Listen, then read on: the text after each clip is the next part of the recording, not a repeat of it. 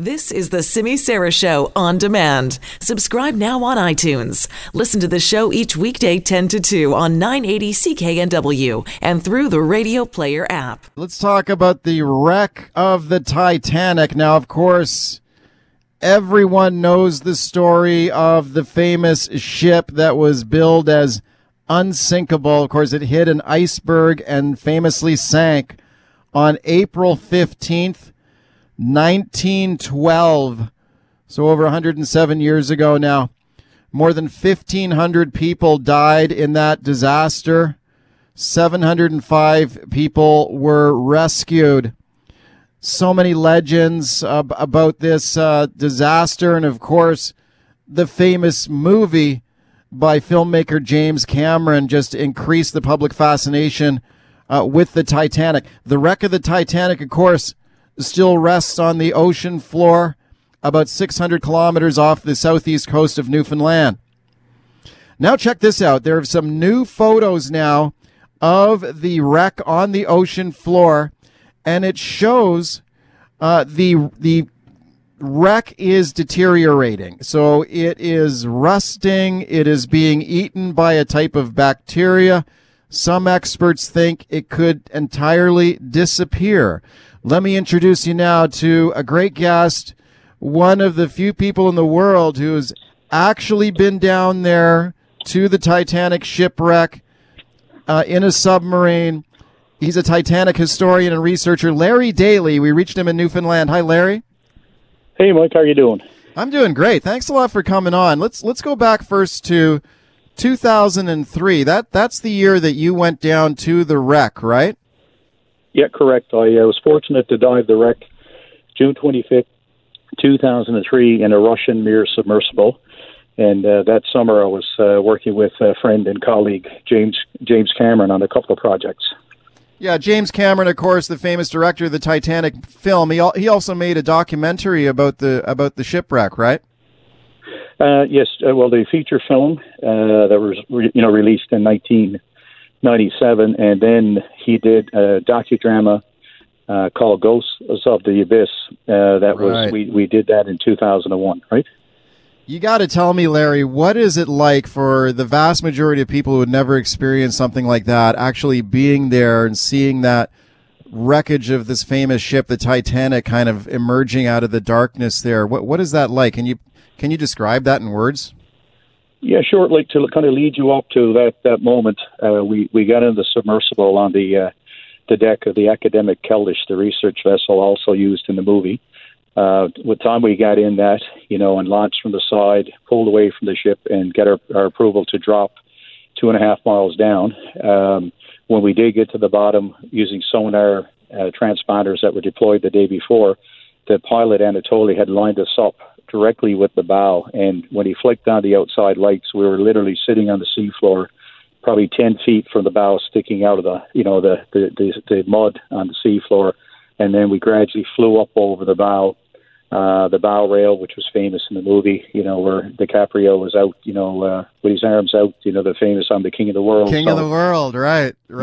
Yeah. So, so that, you kind of envision that part of the movie, but then reality kicks in and you're flying up over the wheelhouse, and you see memorial plaques that were placed there on previous expeditions, memoriams to the people lost, and it really hits home that you're at a gravesite. So right away, those feelings come out. You're overcome with emotion, and then you pay your respects before you actually start the survey and adventure of looking at the wreck.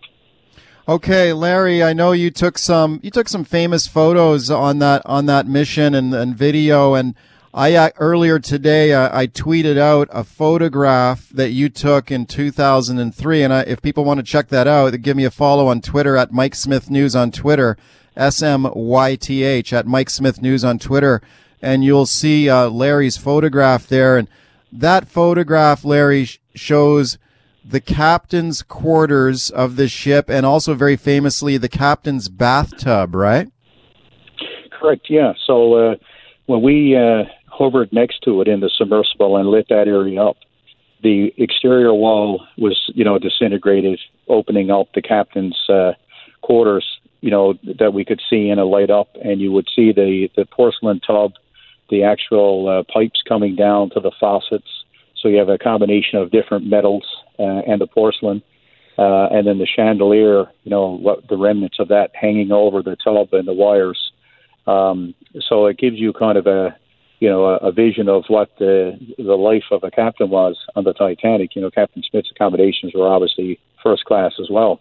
But, as you know now, the latest images that we have, the 4K images that came out in the last few days, show that that whole area it's gone. It's after collapsing down into the bowels of the ship. So that was a favorite point to see among the dives for tourist dives or our science dives. So that is unfortunately gone completely. Let's talk about that, Larry, because we've now seen these new images of very clear and high definition images of the wreck, and it looks very different. So as you mentioned, the wreck is deteriorating, and that famous vantage point of the captain's quarters in the bathtub, what is it, just gone? Has it disappeared? It's just disintegrated? What happened to it? Yeah, so from what I understand, the whole the documentary of all of this that was taken recently will be released, in the coming weeks. But one of my colleagues that was in the submersible on that dive, Park Stevenson, he's explained too from what he's seen and what's at liberty, to be told right now, right. That is completely gone, which is, very saddening, because that tells you that the timeline of the wreck, staying together is very short now. So, I was fortunate to see the wreck in better shape in 2003 and document that with, at the time, high-def, video and photography. And now the latest images were crystal clear. It's just showing how sick the wreck really is, and it's very sick. Speaking to Larry Daly, he's a Titanic historian and researcher. We're talking about his famous dive to the Titanic back in 2003 and some of the new images that are coming out of the deteriorating quality of the shipwreck. There's some speculation, Larry, that the entire Titanic wreckage could completely disintegrate and disappear the entire thing forever. Is that possible? Yeah, correct, because the situation there now is the bacteria that's consuming the wreck, which is rustical. And I was fortunate to dive in 2003 with part of our team were the top specialists in the world. They're Canadians, Dr. Laurie Johnson from Saskatchewan, and I worked with her colleague, Dr. Roy Collymore, on previous expeditions. And they're the doctors of Titanic. They study Titanic for years, and the rusticles and the impact that that microorganism is having, eating the wreck. So it's consuming the various metals. And what's happening when the rusticles, chew away, on the wreck on a rapid daily basis, it produces almost like a slag or a lava that replaces what was there in metal. So that that waste is actually compounding down on the wreck and causing weight on what's already been consumed or damaged, and eventually the combination of the bacteria that are there, the deep water current, the water temperature, and various other things are going to eventually cause the wreck to basically implode on itself. And it's a sad thing to see, because there is a timeline that I'm thinking it'll be completely collapsed by, and so far the numbers are adding up from, say, my dive and the last unmanned dives in 2010. So the timeline seems to be pretty accurate. What would be the timeline then before the wreck collapses completely? How much time does the wreck have left? Well, in 2003, for what we surveyed and did our science during that expedition, I figured it would be anywhere from 20, 25 years, maybe 30 years. So I'm thinking it's probably in the range of about 25 years from that point. So we're moving along quite rapidly now and seeing the deterioration has picked up considerably. There's blowouts in areas of the wreck, and, as you see, the captain's cabin has collapsed. So, that deck itself is compromised. as far as the weight on it and stuff like that. So I'd say in the next 5 years, you're probably going to see a lot of areas just blow out completely. Wow. Okay. What does the Titanic mean to you? What is it about this, the story and the wreck that is so fascinating to you and to so many other people? Well, growing up in Newfoundland, always knowing the story about Titanic, and the biggest thing that touches my heart is the immigrants that were on there coming, from Europe to go to, America and Canada to start a new life.